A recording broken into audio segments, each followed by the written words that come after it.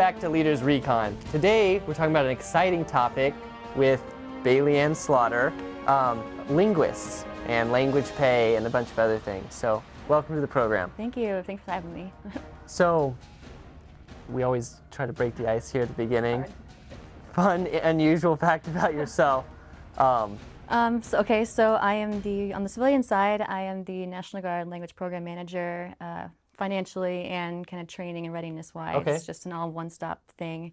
And on the National Guard side, I'm a 35 Papa, SIGINT, voice interceptor, Arabic linguist. So I know both sides really well. I've been doing it on the National Guard side I've been in for 14 years. Oh, wow. I've been doing the civilian job for 4 years this month, and I'm just really comfortable with it. I really love the program. Linguist population is a super cool group to work with, Yeah, so as we're diving into that a little bit, I feel like you're like the perfect guardsman because you work a civilian job and you're a part-time it is unusual. linguist, you know? Right. So what is a linguist? Like, So there are two flavors of linguists. We have human intelligence. It's kind of the nearsighted picture for our translators. And then we have the SIGINT, signals intelligence. And that's the far-sighted, close listening. You're either interrogators or the 35 mics, the humaners. okay. And then 35 Papa, Intel, they are the ones listening from afar. You never really interact with the people. That's what the 35 mics do. So there are two different types you want to do. You can be an interrogator or just like the sit back and listener and, receive signals. And they all fall under military intelligence. They do. They're both Okay. MI, and those are our two language-dependent MOSs in the National Guard. You must maintain a language to stay DMOSQ. Okay, so if so for those people that are interested in becoming a linguist of some sort, they're going to be going into the MI field, doing one of those two things, from what I'm understanding, either working with people like interrogation or translation. If you're deployed somewhere, if you're in one of these two MI positions, is that where you will be your translator, or is that a separate field? Yeah, so they both work in teams. So the human Okay. teams would go out and do interviews if they need to go find information. Like, the MI commander has priority intelligence requirements he's trying to get after. They'll go try to get those from the people face to face. And then SIGINTers, the 35 Papas, will go out and camp out and just kind of scan the area and see if they can pick up anything. And then these are units, you mentioned earlier when we were talking beforehand that every IBCT had an MI company with... Yes, the Brigade Linguistic. Engineering Battalion, and Okay. they'll have a MICO in there, and that's what I used to be in with the 76 in Indiana. And I was part of a profit team lead. It was tactical. It was out in the field all the time. And about how many linguists usually are in a IBCT like that? So there'd be about 11. So there are 9 35 Papas and maybe the same number of mics. Not very many. Okay. It's like a squad level. Just one team. And then the rest, they're language capable. MOSs do exist, but the billet has to be coded for that. So there are some MI MOSs that may require a language. Some have it in the 300th MI Brigade. They'll be coded. They can be in there too and assess, like the SIGINT analysts, the Novembers, people like those, just reading the reports and writing. So essentially, everyone in the Army that is considered a linguist is not necessarily just a translator. They are functioning in an MI role of some capacity. That's right. They are not translators. They have a specific MOS, so they have like a technical job that they do. So SIGINT intelligence, they primarily work with the equipment. They maintain the profit systems. They go out. They send things back to hire. They just kind of they kind of gist things. They kind of see what's relevant and send it back for someone else to translate for reports. And then mics, their main job is interrogation. So interrogation tactics, going out and speaking with people. They might not always be the one translating. They might have a contract translator with them to do the actual translation. But just doing that Army job is the main thing, and they just also have a language.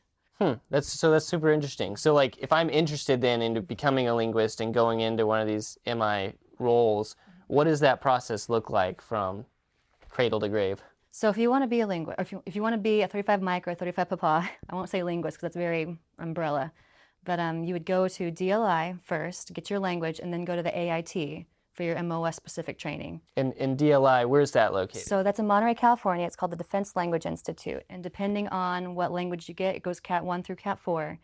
Cat 1 and 2 are 36 weeks, Cat 3 is 48 weeks, and Cat 4 languages are 64 weeks. And that's based on like the difficulty of the language? It is, yeah. Okay. So Cat 1 and 2 would be your Spanish, French, and Indonesian. Cat 3 would be Farsi, Russian, Hebrew, those kinds of languages. And 4 would be all the dialects of Arabic, Korean, Mandarin, and Japanese, those kinds of languages. Okay. Mm-hmm. So more challenging. So Yeah. so DLI, go to the Defense Language Institute. Depending on how difficult your language is, you spend your time there, and then you go to AIT afterwards, and that's where you learn the MI skills. That's right. So the 35 Papa School, you actually do some of the class in your target language. So you have to have the language when you go there.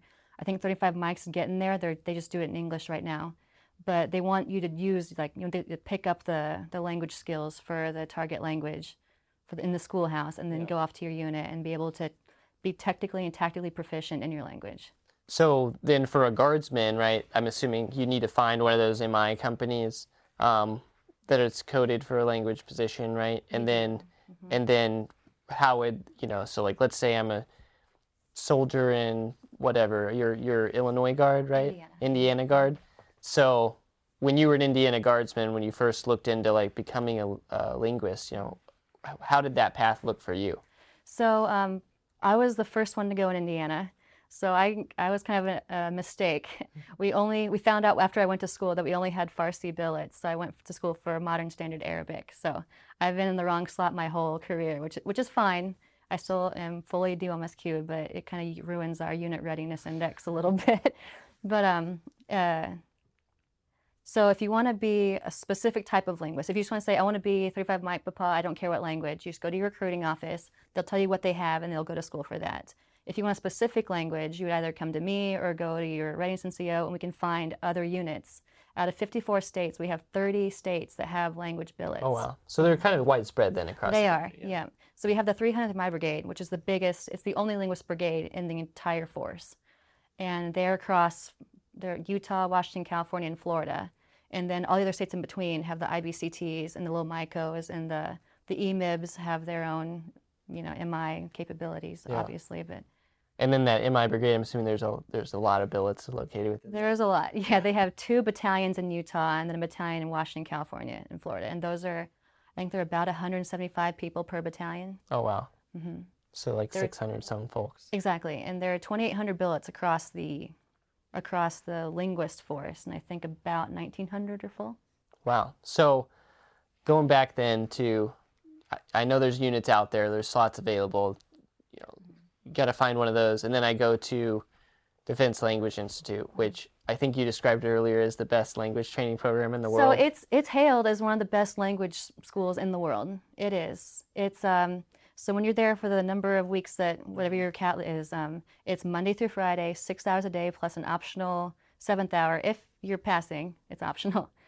And it's with native speakers. They rotate a different teacher every single hour, so you get that flow. Wow. You don't get bored. They're very small classrooms, 5 to 6 people per classroom, 30 people per, rotation. Oh, wow. It's amazing. How was your experience there? Like, what was your, day in the life like at DLI? I had a fantastic experience. I went 10 years ago, but I was, single, no kids, so no distractions. And that's kind of the tough thing that gets people to, if you take too many distractions with you, it's a train that leaves the station. Like, if you fall behind, it's very tough to keep up. So if you stay on top of it at the very beginning with the sound and script classes, they give you everything you need to know. Like, they're made for any sort of, like, learning style. They'll catch on really quickly. They do personality tests while they're there to make sure they're interacting properly. It's a really neat school. Like, I'm so impressed. I'd love to go back for another language. Can you go back for another language? I could. Oh, but, really? I mean, if funds available, that kind of thing.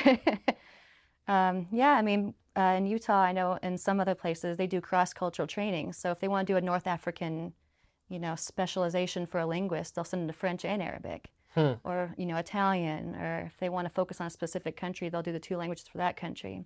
As long as you're above a 2+2+ in your main language, you can go to school for another language. So and you brought up a point there on the grading scale. So to become a linguist, isn't there like an aptitude test or something you have to take? Can you explain that a little bit? Yeah, it's like an entrance exam.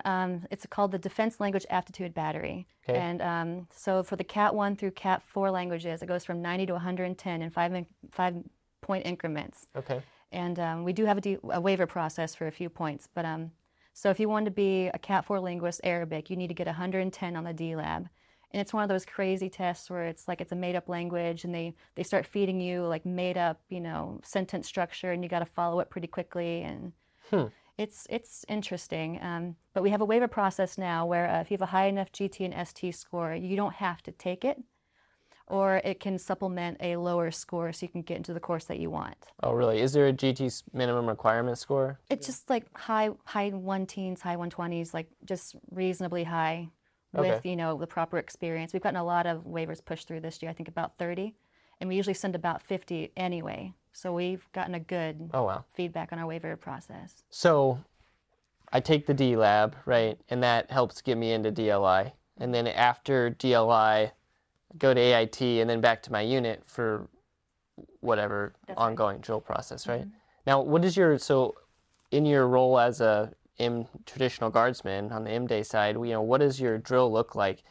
How do you maintain proficiency in your language? So mine's different. I'm the brigade language program manager for the 54th, so I'm in another admin position. I'm not tactical anymore.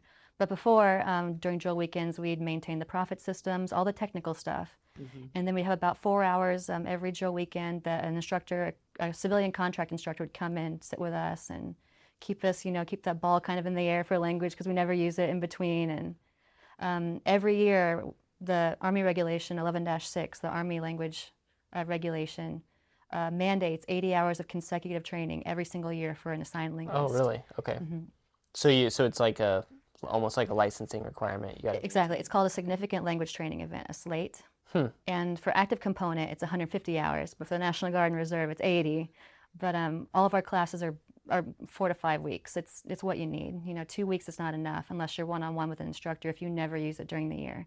So that's what my program does. We provide the training and the funds for these courses, and we try to make it as personalized as you need. Like if you think you need 5 weeks, we'll get you a 5-week course in whatever proficiency we want with whatever, teacher you want. Like that's what we do.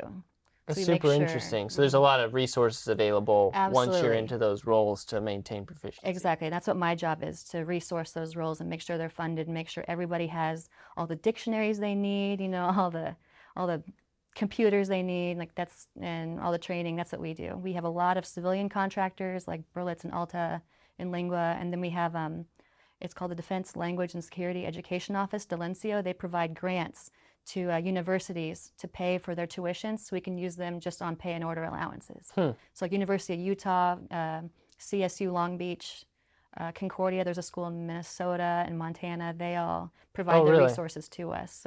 So then, kind of shifting gears a little bit, I guess we're following the life cycle of someone becoming a linguist.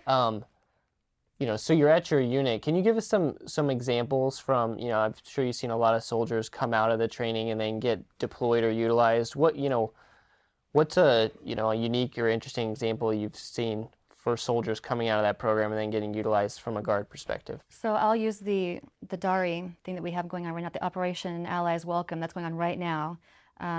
So we get call-outs all the time from FORSCOM and from all the ASCCs, and they always want these low-density linguists. And so they say, hey, do you have any DARI linguists? Like, we sure do. We sent a big old announcement out to all 54, and we had 12 respond and go immediately within a week to their assigned stations. And they're working it right now. They're allowed to have as long of a tour as they want. They could name the length. Oh, wow. Yeah, it's great. We get asked all the time for stuff. We support overseas deployment trainings. So Pacific Pathway is always asking for, Japanese linguists. Oh, yeah, I didn't. So then, so if I have a soldier who, you have a soldier who already speaks a language then, and they want to go into one of these linguist spots for the low density MOSs that maybe aren't taught at the Defense Language Institute, is that possible? Absolutely. So on our strategic language list, if you're not MI, there's only 8 languages you can get paid for. But while you're on orders as a translator for any sort of event, you can get paid language pay while you're on orders for that mission. Okay. So you mentioned there a little bit about being able to get paid speaking another language without being a linguist. Is that a separate program, or can you explain that a little bit? That's right. So if you're a linguist, in any case, there is a thing called there's a monthly bonus. It's called the Foreign Language Proficiency Bonus. And it's a monthly pay depending on how well you do on the Defense Language Proficiency Test, which I'll talk about in a minute. Okay. So based on your score, you can get, if you're on the A list for the strategic language list, it's 8 languages like Arabic, Levantine, Yemeni, Baluchi, Farsi, Dari, Urdu, and then a couple other ones. Anyone in the force, if they take a DLPT and get a 2-2 or above on that test, they can get paid monthly for a full year. Okay. Depending on their score. And then if you're a linguist, whatever your assigned language is, you'd get paid no matter what the strategic language list says. So then... So if you could be a Spanish linguist in the Guard, which is not needed, on the list, but as long as you are a 35 micropapa Spanish linguist, you would get paid that A rate. Well, that's what I was kind of asking. So, like, let's say I speak, Spanish fluently, but that's not a critical density language. No. Can I still transition into one of those linguist roles without going to DLI because I'm a proficient speaker? You would have to find a Spanish billet. Okay. Which is very difficult because they're mostly full. But you can take a DLPT. You wouldn't get paid for it. But if opportunities arise where we need Spanish linguists, you could volunteer for those because we have your score on file. So then, let's say I had a low density MOS language, though. I don't know, French or something. And I wanted to, and I have a French billet that's open. I can go into that billet or apply to get into that billet without having to go through the Defense Language Institute? Oh, that's right. You don't have to go to DLI. That's just to get the language. If you already know the language, all you'd have to do is go to AIT. Okay. Just to clarify, if I want a linguist role, regardless of whether I speak a language or not, I'm still going into that military intelligence field. Right. If you want to fill a language-dependent billet in the military, you'd have to go through MI and go through the process, get your clearance, all that good stuff. Go to AIT, which requires the clearance, and then you go back to your unit. If you just want to be an 11 Bravo that speaks one of the A-list languages like Yemeni, you can go take the DLPT, and there's no further obligation from you to be anything MI. You would just, if we needed that requirement, if we had a call out for National Guardsmen, like, hey, we need Yemeni linguists, you'd be more than welcome to apply if it didn't need clearance. So we probably have a lot of guardsmen in that boat that either have some language training or are somewhat proficient. What is you mentioned the grading scale. Can you walk us through what the scales on the grading are and what are the minimum requirements if I want to get paid for? Yeah, so it goes 0, no proficiency, to 4, like college level. You went to master's school for that language kind of thing, and then everything in between. It goes 0, 0 plus, 1 plus, 2, 2 plus. And so 2-2 is the standard, or that's the minimum standard for the military. The NSA standard's 3-3. So that's technically our standard. But to get paid, 2-2, DOMSQ'd. And then Special Forces and SFAB, Security Force Assistance Brigade linguists, only have to do the 1 plus 1 plus level. They have the memo, and it's mostly speaking for them. But there are 3 modalities. There's reading, listening, and speaking. Okay.